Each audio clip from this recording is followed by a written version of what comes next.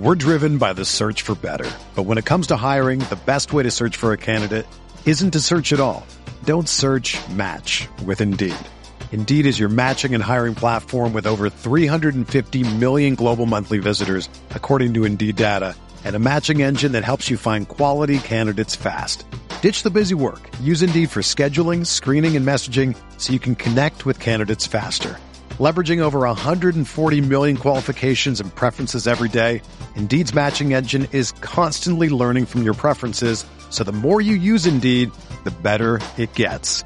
Join more than 3.5 million businesses worldwide that use Indeed to hire great talent fast. And listeners of this show will get a $75 sponsored job credit to get your jobs more visibility at Indeed.com/Blue Wire. Just go to Indeed.com/Blue Wire right now and support our show by saying that you heard about Indeed on this podcast. That's Indeed.com/Blue Wire. Terms and conditions apply. Need to hire? You need Indeed.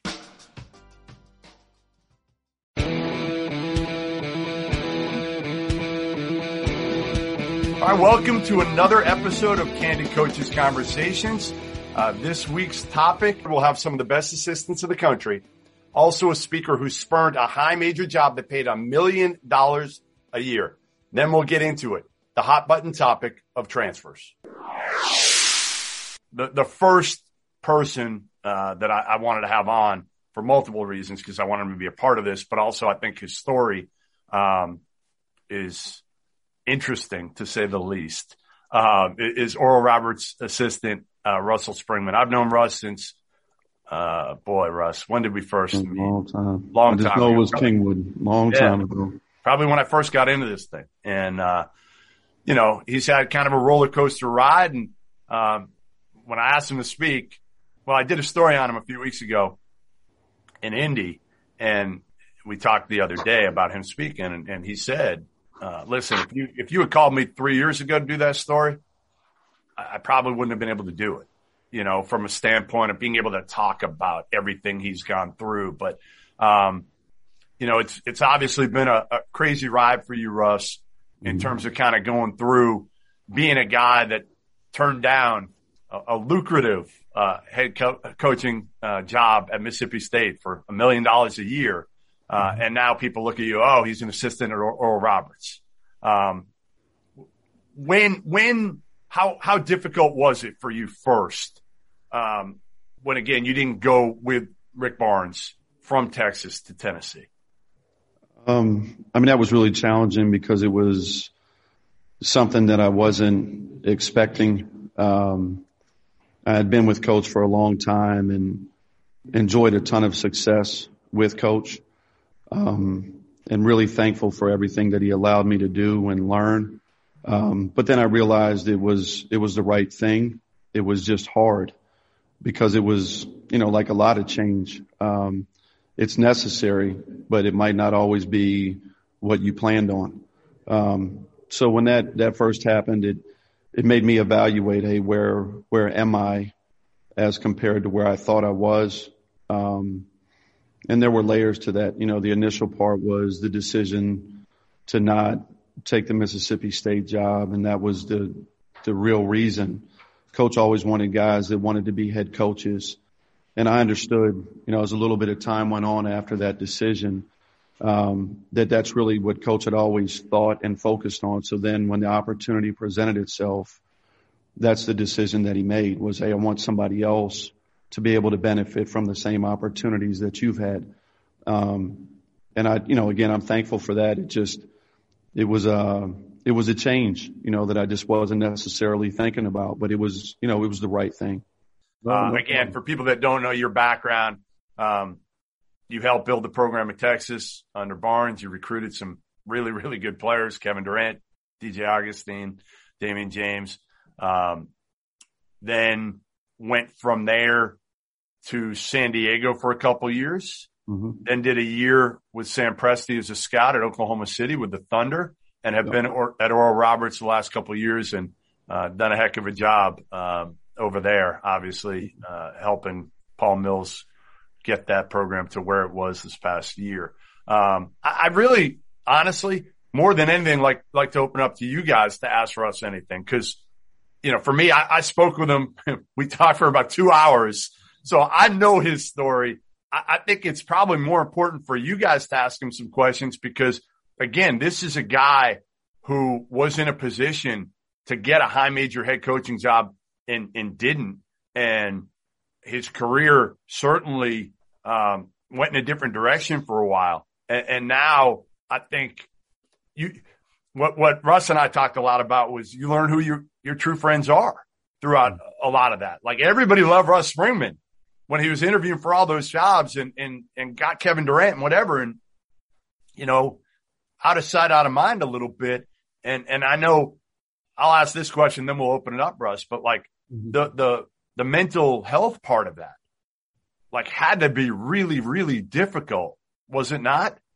It definitely was. And not really at the time that we just talked about transitioning from Texas to San Diego, but at San Diego realized like this isn't where I belong. This is not a fit.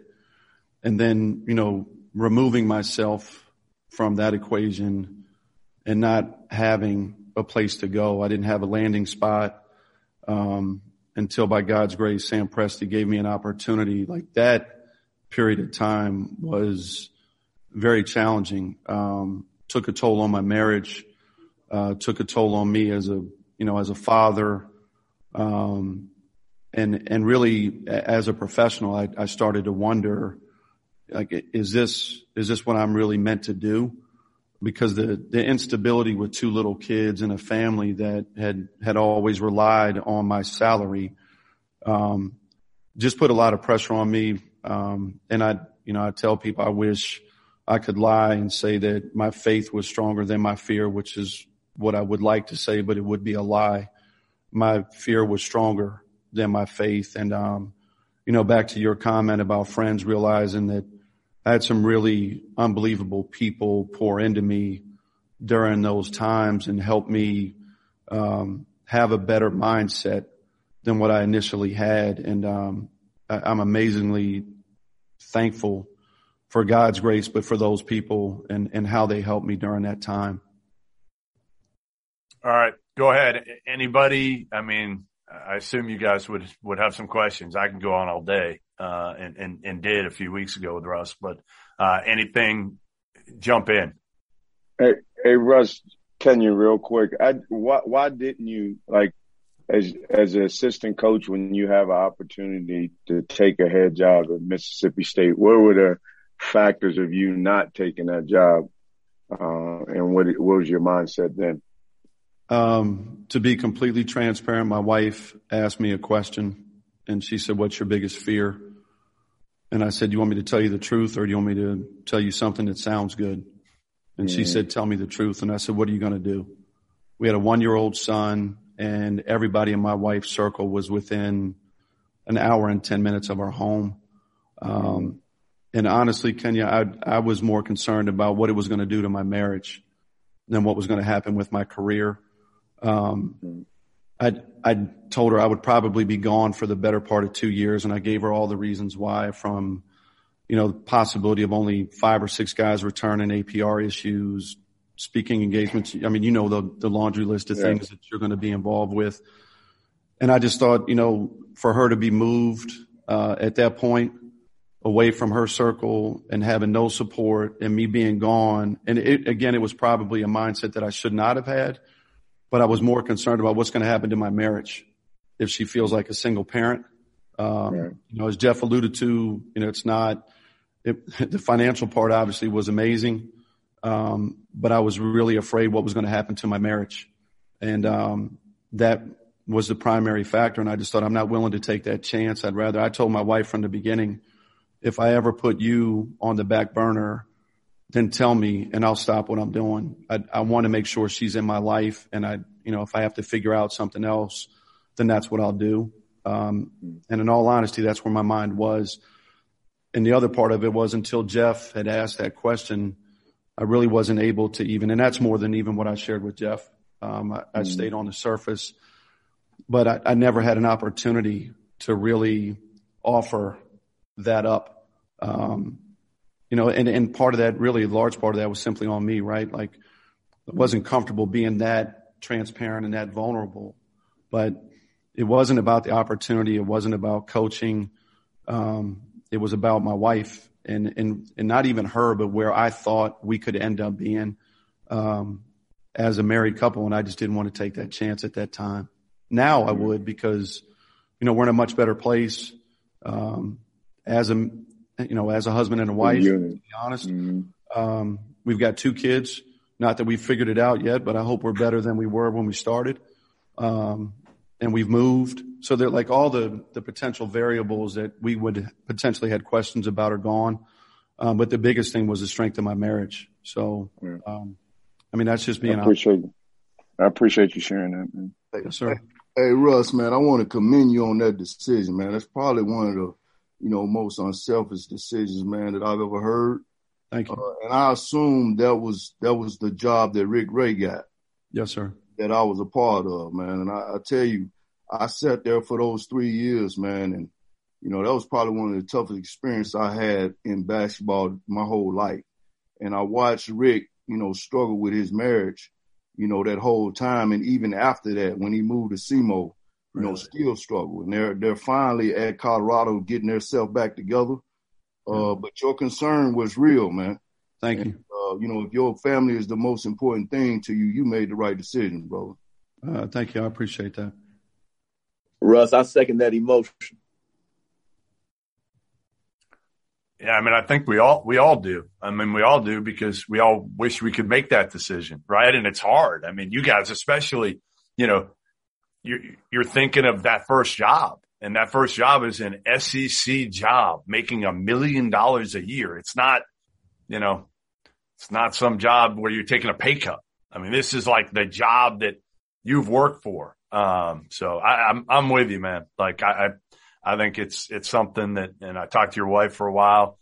I know it wasn't easy for you guys, but I think, again, you're in a much better place now because of it. Thank you. Thank you. This for all of us. I think the lesson, like it's changed. Like Scott, we obviously had some crazy things we had to go through when we first got here. And one of the things that he did is he brought in a marriage counselor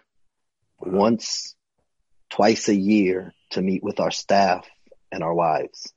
And he brought in parenting experts from our community and outside, and they would meet with us, and we talk about where our kids were at certain ages. But Coach really invested in us as a staff so that we could make sure things were okay at home.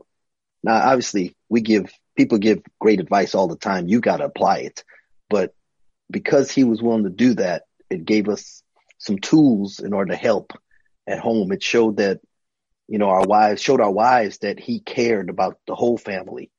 And so everybody on here is going to be a head coach at some time. And you're going to want those dudes to grind for you the way you grind for somebody else. But if they can't do it, if things aren't right at home.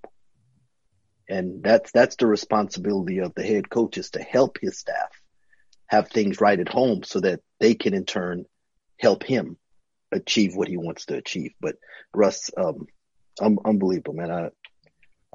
I didn't know. I'm here at Baylor and Russ turns down Mississippi State, and you're like, man, what the heck is going on? And when I heard it really convicted me. And because of the thoughts that's in my head, the judgments that shouldn't be there. And so, man, we're very thankful that you shared that story because it impacted a lot of lives, mine included. You should talk, honestly. I mean this, Russ. They should have you talking to people, coaches, young coaches in the industry about that. It would, because most of the guys on here are a little bit older. But when you're younger, I know Kenya looks like he's 25 still, but again, when you're younger, all you're thinking about is yourself, right? Let's face it. I know I still am to some degree, but Russ, to make that decision, to me, you can impart so much wisdom on the younger coaches of hey, I did it. And you know what? It was better for my family. It was better for me. And again, I know at the time you might not have been thinking that, right? At the time you might have had some regrets, but now you look back on it, and you told me this a few weeks ago, like you have no regrets. No, I don't have any regrets. Excuse me. I think, when people have asked, like, hey, what do you think about a particular situation? I've always started with, what quality of life? How do you define your quality of life? And it doesn't make one line of thinking right or another wrong. And some people certainly begin with the career and, everything else follows. And again, that's not a wrong way of thinking. But I do think there should be a balance accordingly, between a certain financial reward for the job that you're doing that allows you to provide and protect your family. I just was in a situation where I felt like I was in a good position. And again, my family was the primary concern, and that's really where my quality of life began. If anybody had approached me about a job and we had a conversation about a different job that was available at that time, and it was the College of Charleston. And I had mentioned even before I went to interview for Mississippi State that I would have wanted to be involved at the College of Charleston, and I had my reasons why. But a part of it was the quality of life that I thought my wife could have there as compared to a different location. I just thought it might have been a better fit for her and make that transition a little easier. It's not the SEC. It certainly wasn't the same salary, but I thought back to quality of life and balancing those dynamics, it would have been better for us. But, I would love to be able to talk to people. It really just in an effort to try to help. Look, there's plenty of people that thought I was crazy, still do think I'm crazy for making that choice. But, I tell people openly, like my wife's 8 years younger than me. She's got olive skin and green eyes. It's the best recruiting, sign I've ever had in my life. And I'm not losing her. I'm not doing that. All right. Well, listen, we appreciate you, being as honest and open as you've been. Really do. And I know a lot of these guys have your number, but, I'm sure they'll reach out to you. Quick break from Jeff to tell you today's show is brought to you in part by LinkedIn. Today, many small business owners are busier than ever. That is so true for my own small business. I sell men's clothing in the Berkshires in Massachusetts. And right now with the wedding season, we are busier than ever. Can't get any white shirts, ivory shirts, black suits are hard to find, brown shoes. So many things are hard to find right now, and people need them in a hurry. It has created a somewhat hectic atmosphere in the industry. And time spent searching for and interviewing candidates can take time away from managing and growing your business. We frankly don't have time to really do anything other than just sell and reorder the things that are here in my store. And that's why LinkedIn Jobs has made it easier to get the candidates worth interviewing faster, and it's all for free. Again, we're too hectic right now to rehire someone, but given what I've learned about LinkedIn Jobs over the past couple of months doing these reads, I got to tell you, when time comes to find a quality candidate to bring into my store and to enhance my business, you best believe I'll be using LinkedIn Jobs because it makes my life so much easier as the owner. You can create a free job post minutes on LinkedIn Jobs to reach your network and beyond the world's largest professional network of over 770 million people. You can focus on candidates with the skills and expertise that you need. Using screening questions to get your role in front of the only most qualified people. Then use the simple tools on LinkedIn Jobs to quickly filter and prioritize who you'd like to interview and hire. LinkedIn Jobs helps you find the candidates worth interviewing and faster. Did you know every week nearly 40 million job seekers visit LinkedIn? That's a pretty big talent pool. Post your job for free at linkedin.com/good. That is linkedin.com/good to post your job for free. Terms and conditions apply. I want to pivot a little bit. I want to start with a couple of the more mid-major guys on here with the transfer portal and just everything that's going on with transfers. So we'll start with Steve because I want to get your mind off this interview anyway. Upcoming. No problem. Interview. Russ, so, I really appreciate what you said too, by the way. I've worked for guys that have worked with you and they speak highly of you, man. That was good stuff. Go ahead, Jeff. Steve, you've got a team coming back that I got ranked in the top 25 preseason. Everybody knows how hard a job it is in Olean and the job Schmitty and you and the rest of the staff have done there. But how much do you worry? Because you had your whole team coming back. You do right now in terms of your starters. You've lost a lot of the other kind of ancillary pieces right now to transfer, but you've kept the starting group together, and they're all going to be seniors. How much do you worry, even now?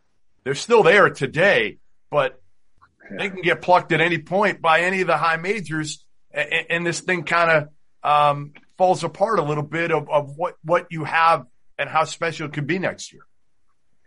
Yeah, I mean, we literally only have the 5 starters returning. Everybody else jumped ship. We had 3 guys leave during the season because they weren't playing enough and COVID issues, and then we had the rest of those guys just left at the end of the season. And my thinking all along was with this group is that we need to have some major league success this year. Win the Atlantic 10, win the tournament, get to the NCAA tournament, maybe advance, which we weren't able to do that. And I thought that would take the pressure off those guys, like the Kyle Loftons, the Oshuns, those guys. Like, all right, we did it. Where if we didn't have that success, in my mind, I would have thought they would start to panic and be like, all right, we gave it our best shot. All right, I'm going to transfer to XYZ place, where they're probably going to make it, so we got lightning in a bottle. And those guys are close. 2 of the guys played in prep school together. We have a close group. And I think that's one big thing that has helped keep these guys together. They're a close group. And yeah, it's, but at the same time, it's been hard to recruit, because everybody that's transferring wants a better situation. And nobody we're bringing in is going to, but I mean, we've gotten 4 guys, 2 guys, we get 2 guys out of the portal. And I mean, it's just. What do you think of the transfer landscape overall, Steve, with regards to you guys being a mid-major plus, however you want to call yourselves, program? I mean, I'd be a hypocrite if I said I didn't like it, because I mean, we've pulled some transfers from low major schools. We had a kid a couple of years ago, Matt Mobley, who came in, was a great player in the Northeast Conference. And, we put him in the backcourt with Jalen Adams, and those guys, went to the NCAA tournament. And so, I mean, it's just, do I like it? No, but there's a lot of things I don't like. You just got to adjust, adapt, and if you got to stay with it. It's just been crazy. But the thing that scares me the most is that some of these kids are leaving and they don't even have a situation to go to. We have guys leaving that have 0 stats, like 0, and they're leaving in their 3rd year and they're going to lose a bunch of credits, all that other stuff that people just don't even think about, or the people that are advising them don't think about. And they're just leaving, not that St. Bonaventure's Yale, but you're going to graduate with a pretty good degree in another year, and then maybe go play as a grad transfer somewhere back home, or, get your degree. And that's the most important thing for the 8th, 9th, 10th, 11th guy here at St. Bonaventure. Those guys aren't playing when this thing's all said and done, but that's a whole different ball of wax. But, yeah, I'm just glad we had a good year. And then we got those 5 guys as of today coming back. So is anybody here behind this transfer? I know, like, former players, listen, Jay Bilas certainly spearheaded this, right? Like, players' rights. A lot of you guys were former players too. Is there anybody on here that's like, hey, you know what? This is a good thing? No, nobody. No, nobody. Okay. Well, I think it's a fair thing. Okay. I don't necessarily. It doesn't make any of our lives easier. Coaches can leave, assistants can leave for better situations. But I don't think, like, we make informed decisions when we leave. Some of these kids, most of you, like Stephen was saying, that nobody takes into account if you're a 3rd-year transfer, right? You've been in 6 semesters. You have to have 60% towards graduation. The school that might be showing interest in you to someone in your circle, they might require the last 60 hours at their school. That means there's almost no way for you to meet that, unless you get to summer school and take 8 hours and just all the things that go into it. Now you're relegated to going to a school that would only require the last 30 hours. So now, and maybe there's none of those schools interested in you. So there's a lot of other things that people have no idea about the business and they're informing kids about. And so that to Stephen's point, I would say that's some of the things that kids and people who are informing them need to find out about and communicate about in order to help young people make a better decision.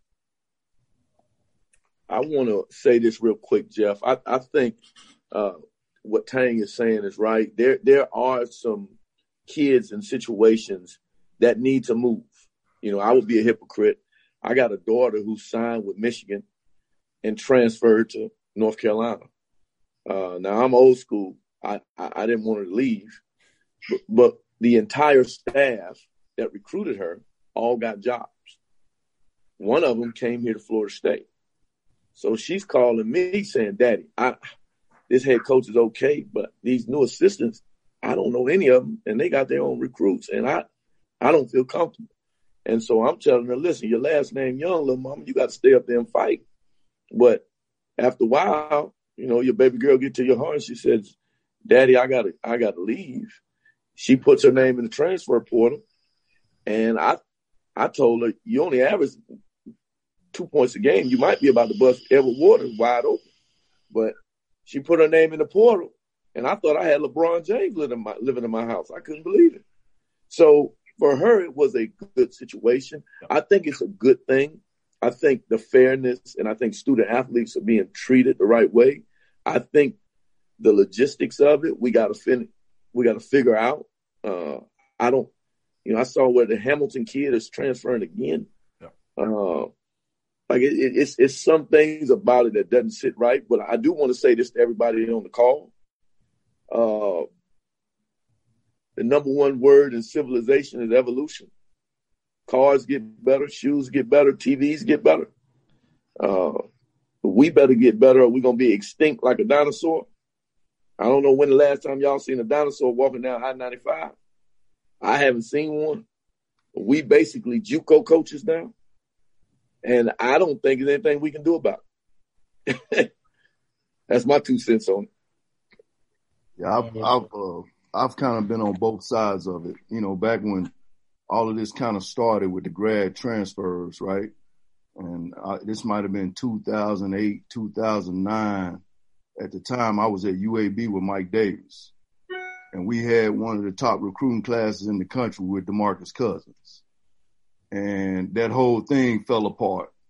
And at the time, we had like 5 guys on scholarship, and it was June, I think.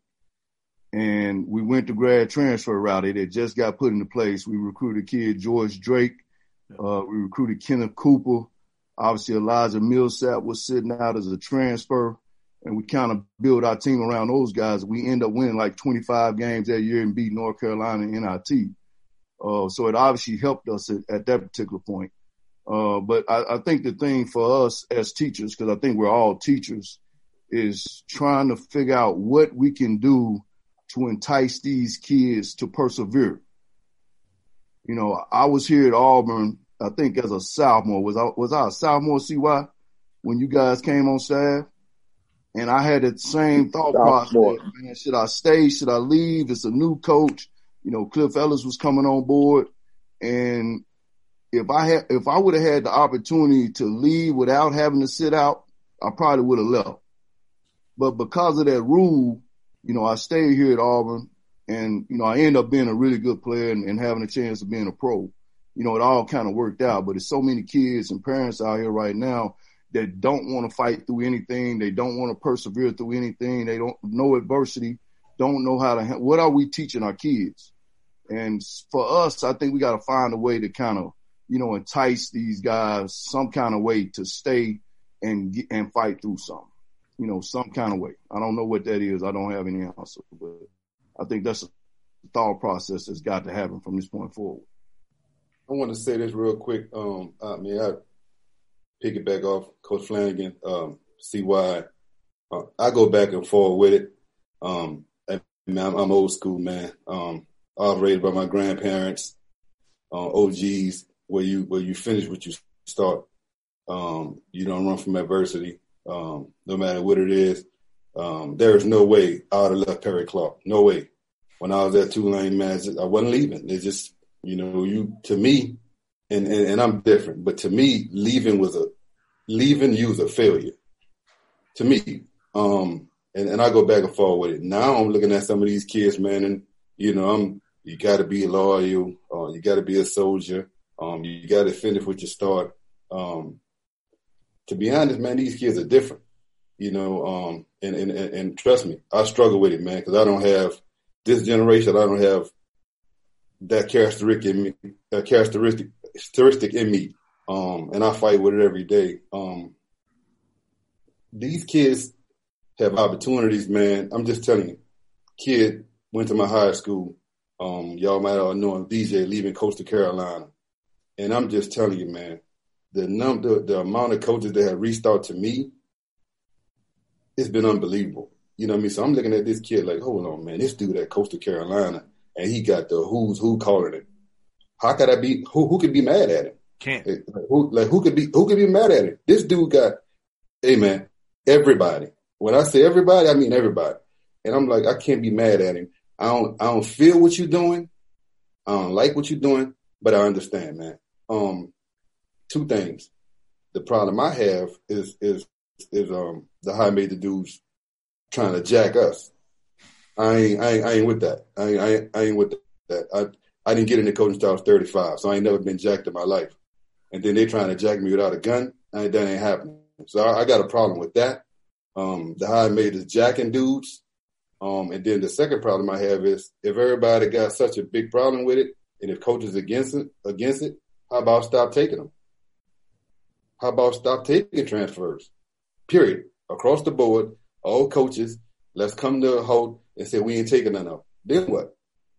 You know what I mean? We control the narrative, but if dudes ain't willing to do that, if you still gonna have some snakes that, you know what I mean, want to take it to make their program better and do what's right for them instead of what Coach Springman did, being the soldier that he was and do what's right for his family, let's not complain about it. Let's do what CY said, man. Let's figure it out and I'll figure out how to do it.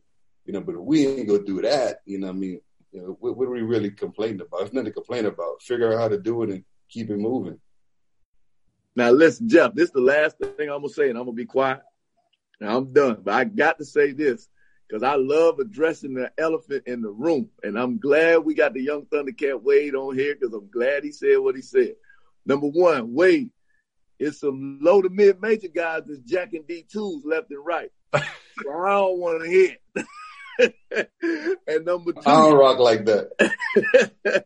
And number two, the elephant in the room. Tang is sitting there with a national title because Davion Mitchell left Auburn and went to Baylor. Now somebody got to talk to me. I begged him to stay, and it was my first week on the job. I was begging him to stay. CY.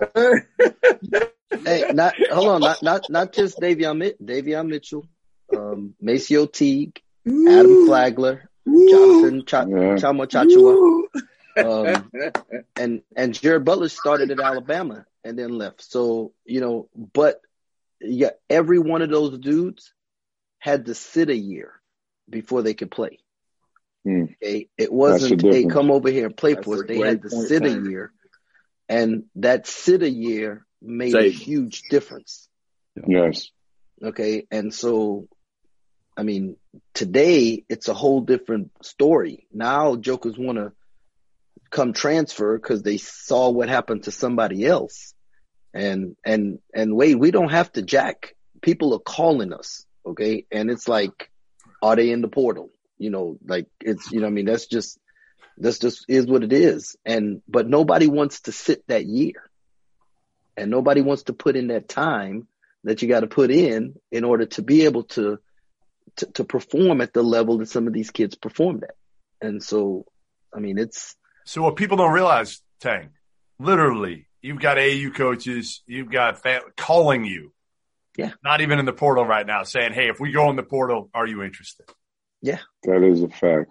Wow. I mean, hey, fact, I got three of those calls today. Yeah. It's crazy. I think it all goes back to your relationships with your guys, man. You know, you got to have strong relationships with your guys to making sure through the tough times that, you know, they trust what you're saying and they believe in you, and going through the process of waiting their turn. And again, because the rule has changed where you can go and play right away, they're questioning that. But it goes back to who you recruit. And I just think I'm not going to change in that regard, because I think that's the most important thing for me, is building that relationship with the people that are surrounding that kid to make sure that they understand, you know, just the whole process of it. So, I know that wasn't a point of what we were talking about, but I think that's important, but it's true for us. Yeah. But even if you have a great relationship with a kid, I feel like sometimes it's not going to matter at the end of the day, right? Like, especially if you're a mid-major. I mean, with Trace, somebody like that, it might be different, because if he's leaving a high major situation for another high major situation. Where's he going that he's going to get more touches, right? But like the kid from Coastal Carolina, that's a different dude. Cliff Ellis might have had the greatest relationship in the world with him. But ultimately, for him, it's, hey, if I got a chance to play, you know, on TV every day, how do I not take that? Yeah. To me, the person who could probably that didn't happen. Hey, to me, the person who could really speak to this is Russ, because Russ and them just went to the Sweet 16. Yeah. They got multiple studs, right? And so, Russ, what is it that y'all did? I mean, because your core is there.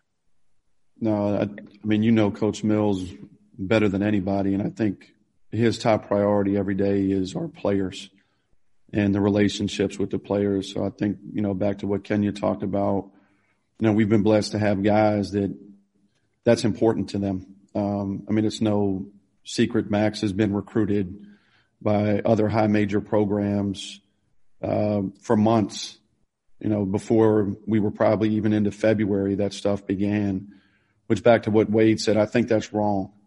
You know, I don't agree with that. At the end of the season, if the kid wants to do something to see if he can play on a quote unquote bigger stage or at a higher level, then I do think they deserve that opportunity to evaluate, hey, what's best for me at that time.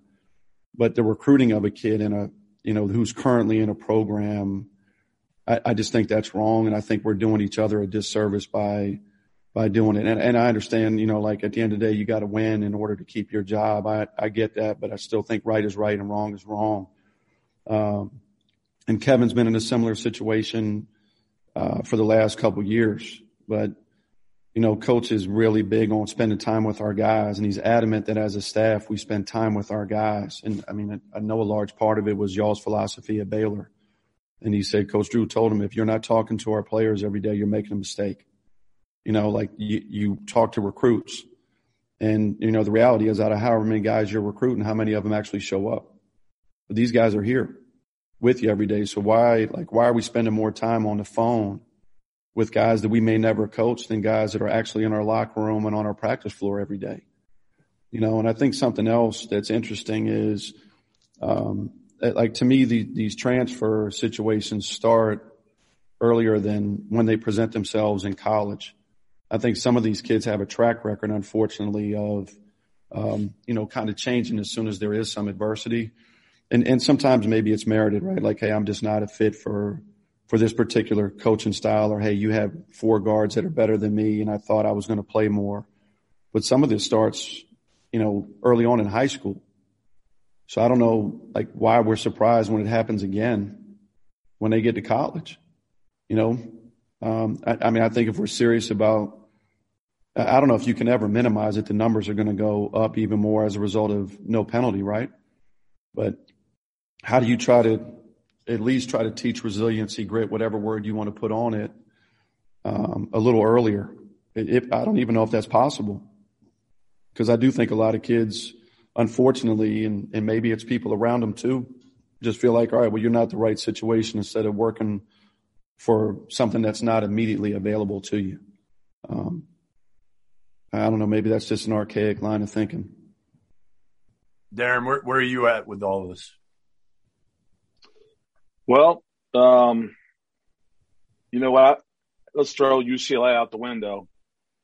But at Cincinnati, too, the guys that we had that wanted to leave during my time, they weren't going to probably go up higher, if that makes sense. And so my situation was probably different to some degree. But I was talking – I used the term talking guys off the ledge for 9 years. And just, they stayed. We only had like 5 or 6 transfers in 9 years. Really? Now, maybe because of – and most of them, of those 5 or 6 guys, they were asked to leave for whatever reasons. They did something wrong or whatever. But I don't know. I think it's how you recruit them, because we're not going to change the rule, us sitting there talking about it. So my philosophy is it's how you recruit them, what you say to them when you recruit them, their expectation level. And that still might not matter, but that's what we do. And then I was on a Zoom the other day talking about this. You got to show the players. We're all older on this thing, so I can't be a 19-year-old's best friend. But I want that kid to know that I care about. I think as a coach, they love basketball, and the best way to get to their heart is to show them every day that you're concerned about their development on the court. So what that means to me is get on the court early, 30, 40 minutes. Tell them, hey, I'm going to be on the court. Let's go, man. We'll shoot. We'll work on footwork. We'll stay after practice. I'll send them clips during the day, at night when I'm watching film. I bombard. That's the way I do it. I bombard them with basketball stuff, and they still might leave after all that too, right? With the transfer rules. But I just think that's the best way to kids' hearts, because they want to get better. They want to play. They want to improve. And most of the time, the reasons why they do leave is because they want to play at a bigger stage, or they want to improve, or whatever the reasons are. But most of the time, those are the reasons. There's other reasons too. But I just think if you stick your mind on that, I think you'll have a better chance of keeping your team together. But who knows? Like we haven't had anybody want to transfer so far. But we have time left, of course. But it seems like everybody's intact now. We just came off the Final Four. I don't know if that has anything to do with it or not. But Mick's hard on the guys. So from the outside perception is, he's tough to deal with. He yells. He's tough. Whatever. But at Cincinnati, we didn't have guys transferring every year, and I think part of it is how you recruit them and what their expectation level is coming in. Even with that, they all want to start and play 30 minutes a game as freshmen. But I think at least their people, their coach, their mentor, their family, their parents, they all kind of knew, all right, it's going to take it's not going to be roses right away. It's going to take some time. And that's a hard way to recruit because, everyone wants to start and they want to be told they're going to be great right away. So I think that has something to do with it. Mick knows how to pull back a little bit. He can step away, especially in the off season. Like right now, we're about to do workouts here in 10 minutes. He just texts us, "You guys do the workouts, I'll watch." Just to step away from his voice. But again, I'm at UCLA. It's hard to leave this place. So, but I've also been at other places in smaller schools that it's easy to leave. And, since at Cincinnati, there were some guys that didn't play as much that were going to leave. And they probably could have went down a level maybe and been a starter. And you have to have your pulse on it, man. You have to be on top of it all the time. And it's not going to change, and there's nothing we can do about it, I don't think. It's got to, like what CY said, we got to roll with the punches here and figure it out. I just wanted to add on one thing that you guys have been saying. I think that it will help to incentivize creating a culture within the players on the roster, not just the relationships between the coaching staff and the players, but the players themselves. And then it's not really the same. But I did just want to give an example from my own life. When I played at a little Division III school in New York. And when I was a freshman, I got kicked off the team. And that's a funny story for probably a different setting than this. But after that happened, there were a couple other schools in the area that I reached out to the coaching staffs where I had a better relationship with them than the guys that were at the program that I was at. and the opportunity was there for me to go somewhere else. And I ultimately decided to stay at the school that I was at simply because like the guys that I had met and the players on the team, like those are like, we immediately became best friends, and like, they're still my best friends to this day. Like we have a group chat of 15 guys that were on that team at the time, that's still going like every single day. And, I think being able to kind of develop that is something that will help keep players around, right? And sorry, that's my daughter. But it's different at the Division III level than what you guys are obviously at. And obviously this was 15 years ago, but sorry guys. But I do think that it would help making sure that the guys don't want to leave because they don't want to leave the experience they're having with the people that are their friends, if that makes sense. Yeah, I would think it's not something I thought about a lot, but you're right. Like if you have a really close knit team, right? It's not just about leaving the coaching staff. It's about leaving your boys. Jeff, I want to say this to everybody on the call. The good thing about the transfer rule, the good thing about it is it does put pressure on the coaching profession to operate with a tremendous amount of humility. It puts pressure on the coaching profession to treat these kids with love. The guys who struggle with this rule have a lack of humility. And I have a problem with that with some of the guys in this coach. Some of these coaches in our profession, and I think every guy on this call will agree, some of these guys in this profession, they are convinced that they're Martin Luther King. They think they're Nelson Mandela. They think they made the cure for cancer. All you do is coach basketball, and you don't have a right to treat these kids or the people that work for you like peasants. And I think that's the great thing about the rule. You'll if you look around, a lot of the guys who are struggling with this rule are guys who operate with a lack of humility. So I do like that about the rule. I hope I make sense. Do I make sense to everybody? Yeah. Great point, man. Great point, CY. How much you guys think here, and we'll wrap here in a little bit. But you know, as much as I struggle because I feel like, yes, for the kids' sake, it's good for them to have this freedom, right? And I know a lot of them are going to make mistakes, even with this freedom. But on the flip side, for me, I'm terrified of how poor the play is going to be in college basketball next season, and especially early on in the year. I think it's going to be awful. Like, I think every team, if you look at the average turnover on every team, it's probably going to be more than 50%, if I had to guess. So, like, how is this? And I get it. Again, you're balancing, right, what's good for the game and good for the kids. I don't know how you balance it, but I just think, again, it's going to be really ugly watching college basketball. And somebody, and I don't want to call him out, but somebody like Jay Billis, who was so in favor of kids' rights here. Well, he also hated when the quality of play sucked a few years ago. And I think you may have that again. Yeah, I say something, Jeff. Like, yeah. My biggest concern, I'm interviewing for a low major job. If I get this job, you know, if I'm good, I'm going to lose my best players. Let's be honest. Like, so do I want to dive into something like that? And I'm going to become a JUCO coach, basically, you know, and I can roll with it, but like, it's scary. It's really scary. I'm not getting a high major job and you know, right now.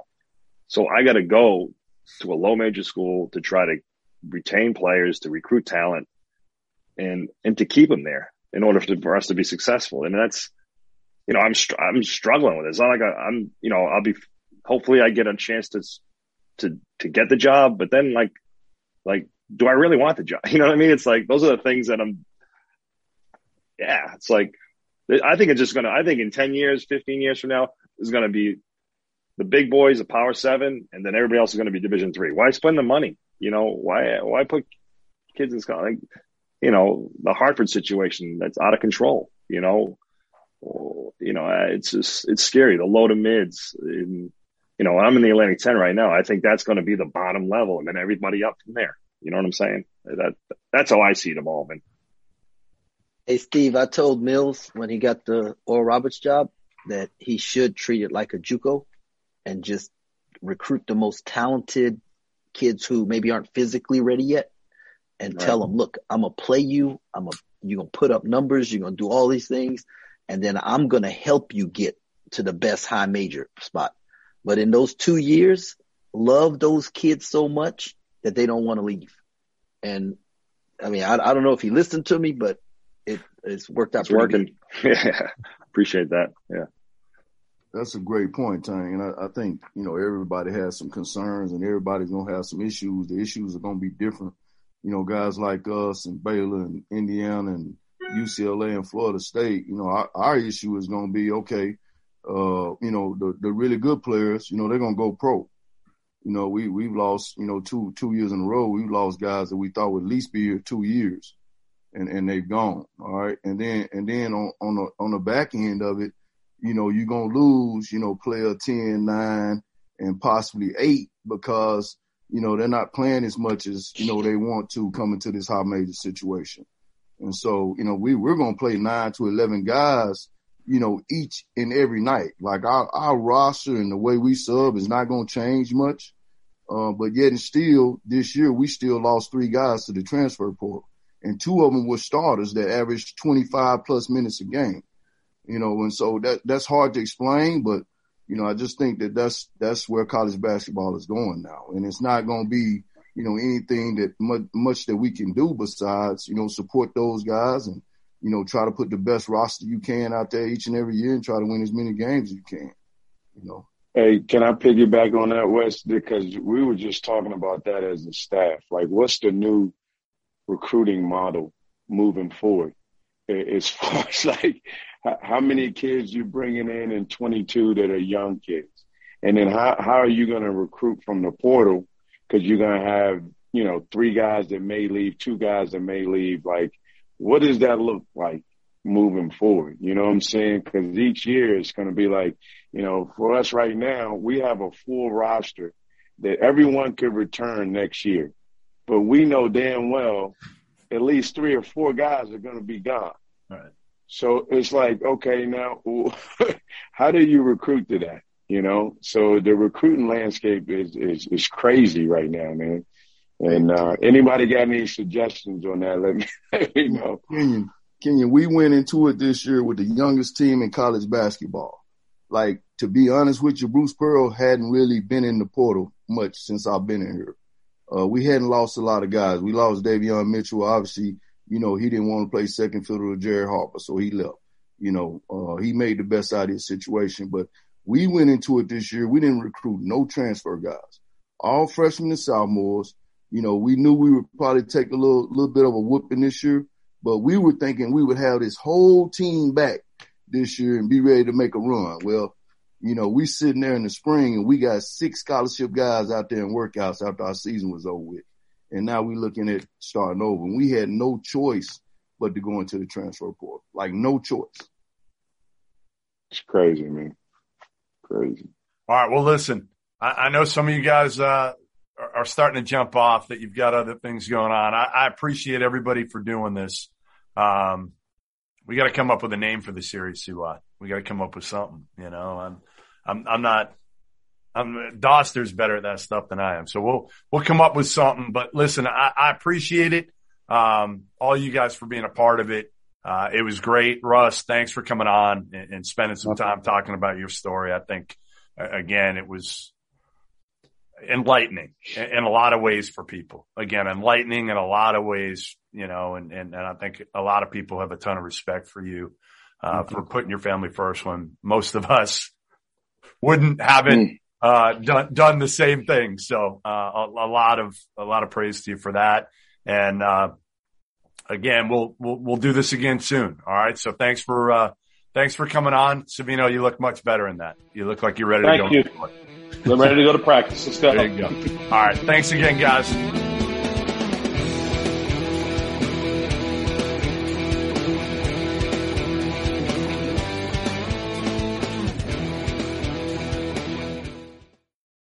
Without the ones like you, who work tirelessly to keep things running, everything would suddenly stop.